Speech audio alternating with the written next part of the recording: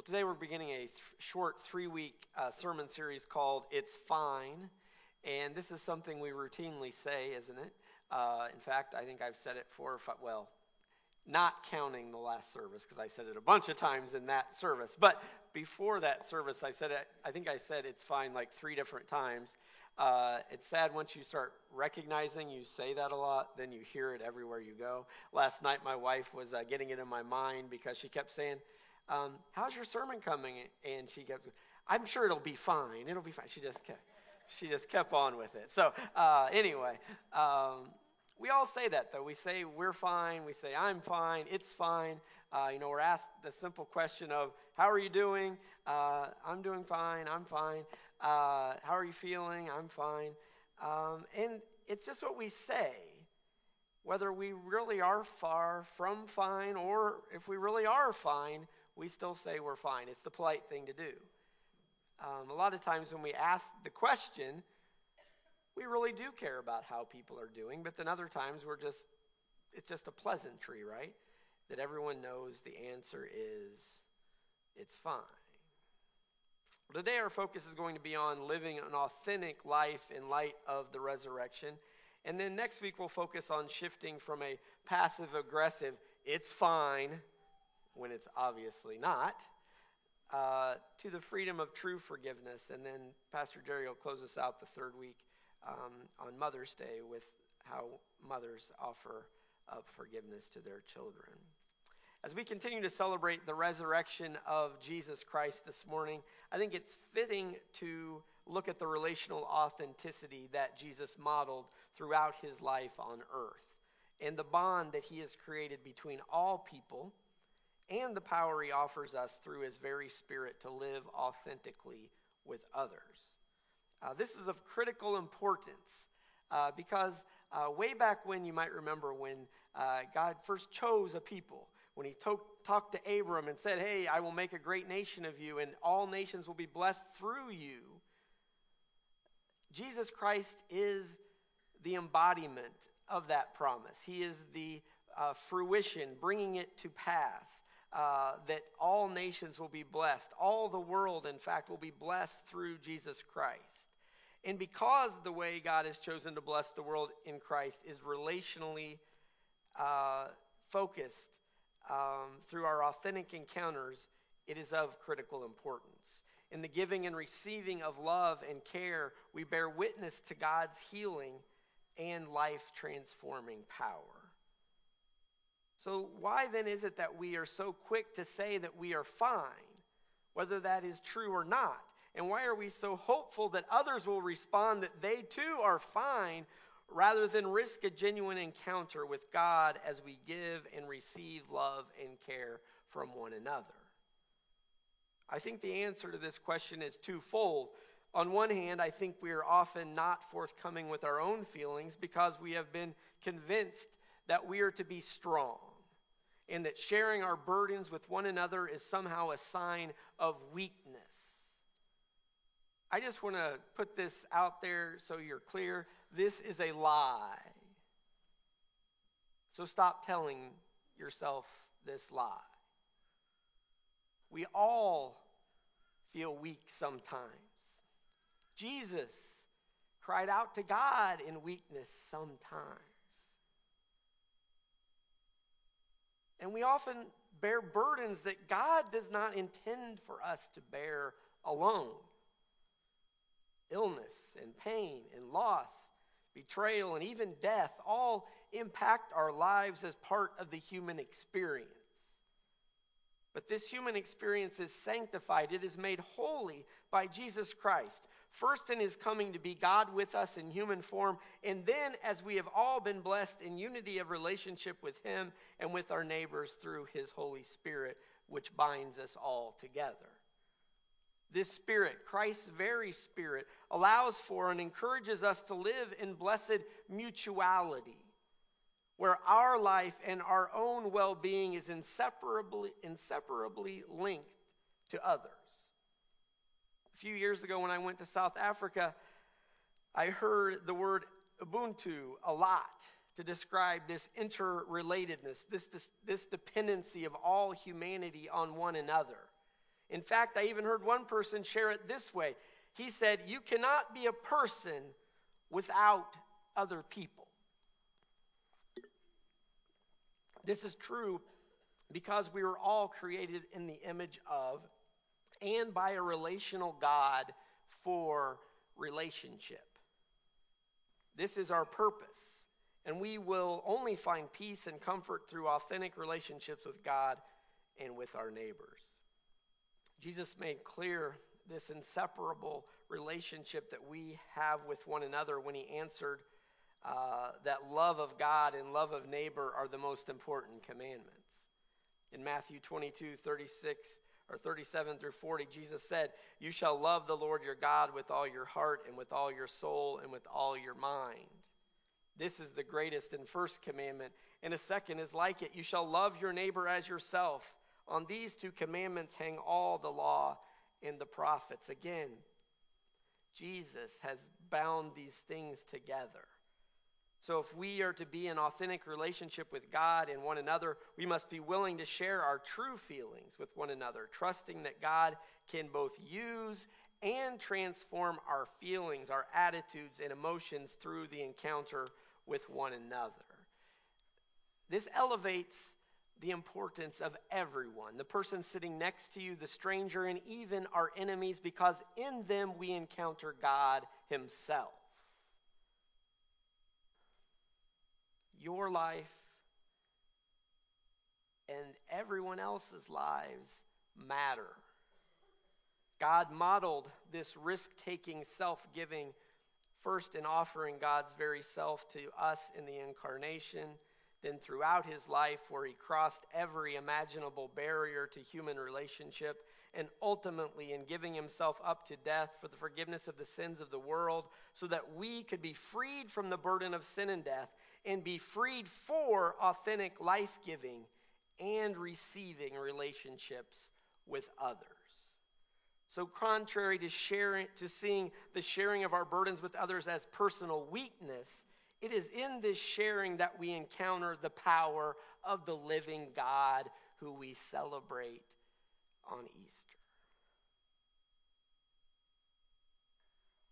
Then on the other hand, I think we are apprehensive to share our true feelings and defer to saying we're fine because we are afraid if we share our burdens, then somebody else may just share their burdens with us too.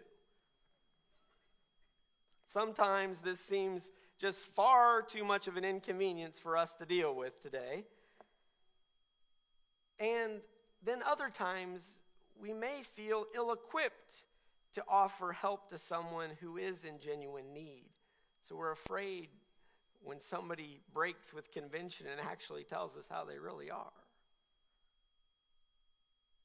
Again, this goes back to that idea of blessed mutuality that we all have as members of the body of Christ. You know, I cannot count the number of times and the ways that I have been blessed in my life by the deep well of love and care made available through this unity in Christ. When we are open to a genuine and authentic encounter with our neighbors who walk beside us here on earth, it is amazing to see how God provides a way where there was previously no way. How God gives us what we need in giving or receiving through the Holy Spirit just what is needed in the encounter that is before us. In this way, we are conduits through which God's healing power can travel. Sometimes it travels from us to bring healing to another, and other times it comes from another to bring healing to us. And then sometimes God uses healing that has come to us in the past because of circumstances of life so that we can use those experiences to offer healing to others that are experiencing those things. Recently we've had a couple of men die unexpectedly and quickly, and their wives have become widows.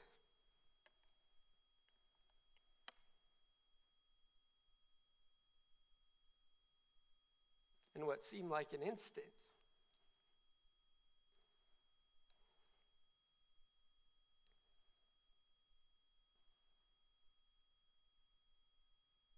And others of you sitting here have walked that journey for a while now. And you can be used as a conduit of God's love and care to support these women in this time of need. Some of you have experienced illness, and you can offer a listening ear to someone during a difficult time.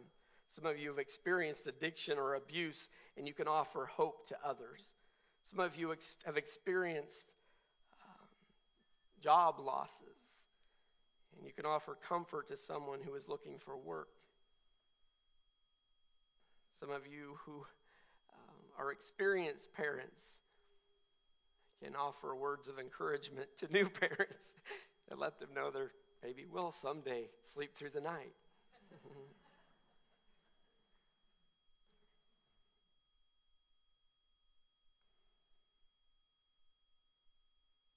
It is a blessing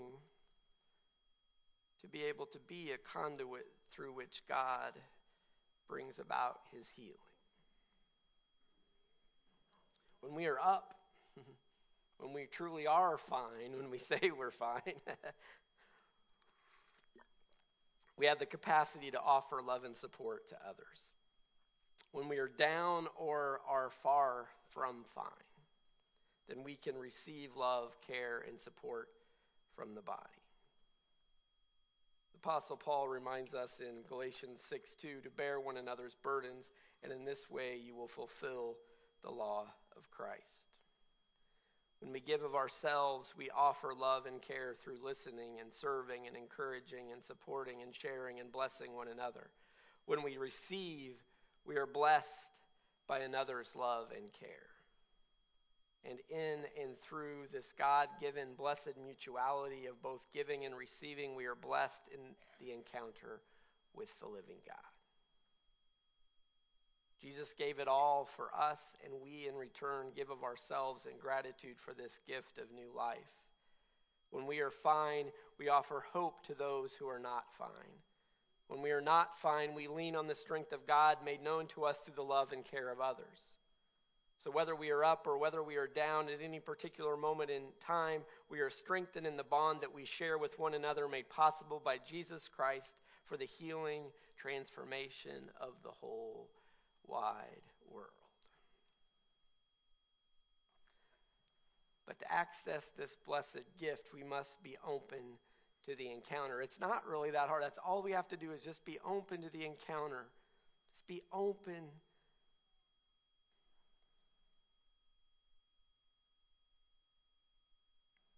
We must be willing to both share our burdens and to bear the burdens of others. This may seem like a very difficult task, and in our fast-paced, often self-absorbed and overscheduled world, it may very well be a difficult task. But if we strive to make the time in our lives for genuine human encounter, we will be forever changed. This does require you to have a little bit of margin in your life, however. You cannot always schedule a genuine human encounter between 9 and 9:15 on the third Tuesday of the month. But what I have found and what I see as I study Jesus' encounters with others in Scripture is when each and every day we allow space for and have an expectation that God will provide us an opportunity for genuine human encounter, we will find this time bears fruit in our lives and in the lives of others. It's just like all of discipleship. You have to do it one day at a time, and you have to commit to it each and every day, and you have to become more and more in tune to the ways that God is working around you. You have to begin to believe and recognize that there are no chance encounters, but rather opportunities to offer and to receive healing. If you've been hurt and received healing, use that pain now to help others. If you are feeling weak right now, take the risk to share your struggle and lean on those who are strong. And in all of our human encounters, allow the Spirit of Christ to guide you and equip you with what is needed. When we are authentic in sharing our life experiences, they can also be used by God to encourage others and help them realize that they are not alone.